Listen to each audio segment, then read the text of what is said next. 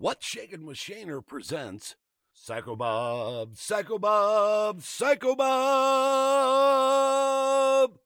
Psycho Bob says, meow.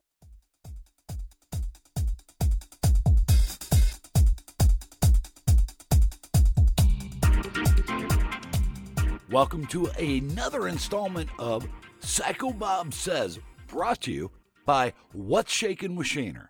Psycho Bob the Cat is picking the topics, and yes, he is even writing these 10-minute installments in between our longer episodes. He is the co-host and producer of What's Shakin' with Shaner, and in order to cease his never-ending caterwauling, gets a little old, yeah it does, we are literally giving him a voice. Speaking of giving Bob a voice, he wants me to tell a joke to open up this installment properly. I'm a bit hesitant, but he is writing the script after all, so to indulge him a little bit, here we go. Bob says, "Why don't cats play poker in the jungle?" Bob, I don't know why cats don't play poker in the jungle. Bob says, "Because there are too many cheetahs." Oh, Bob, come on. Again, thank you for joining us today as Psycho Bob Says, read The House of Silk by Anthony Horowitz. In our 15th episode, The Game is Afoot, we pay homage to the original novels and stories from Sir Arthur Conan Doyle about Sherlock Holmes and Dr. John Watson. Since then, my good friend Ray from the independent podcast Being Bookish recommended the book The House of Silk. It was published in 2011 and was promoted with the claim it was the first time the Conan Doyle estate had authorized a new novel written by someone other than Doyle himself. Horowitz is a best-selling author of more than 40 books and has been called one of the most original and best spy kid authors of the century by the New York Times. Usually, I am pretty skeptical of any quote-unquote new Sherlock Holmes books, but Ray is a fan of Anthony Horowitz, therefore I was pretty convinced to give this a read, and I gotta tell you, I loved it, and I've listened to it several times via Audible, and it is such a great book that even Bob says that it's the cat's pajamas. Come on, man. As the book opens, Dr. Watson is an elderly widow with 2 marriages, 3 children, 7 grandchildren to his name. However, he is alone, as both wives have passed. Although his daughters do visit him, he realizes how much he truly misses his lifelong friend, Sherlock Holmes, who passed away several years earlier. Watson reflects on the circumstances that brought him and Holmes together, including events during the Afghan War and their first meeting as described in the very first novel, A Study in Scarlet. I truly enjoy how the book opens, as it is filled with references to Holmes' canon and gives me a wonderful sense of nostalgia. Watson is setting down to write about a particular case that was too shocking to be revealed until now. He begins to recount the story. However, he instructs that the tale be locked away for 100 years because what he is about to share would tear apart the entire fabric of English society. He explains that this is 2 separate cases, the Flat Cap Gang and the House of Silk, but tells us that one cannot be told without the other as they are exceptionally intertwined. The book is set in London in 1890 and takes place just a few weeks after the short story, The Adventure of the Dying Detective, in which Holmes outwits a devious villain by the name of Culverton Smith, but it required Holmes doing so in a way that seriously impacted his health.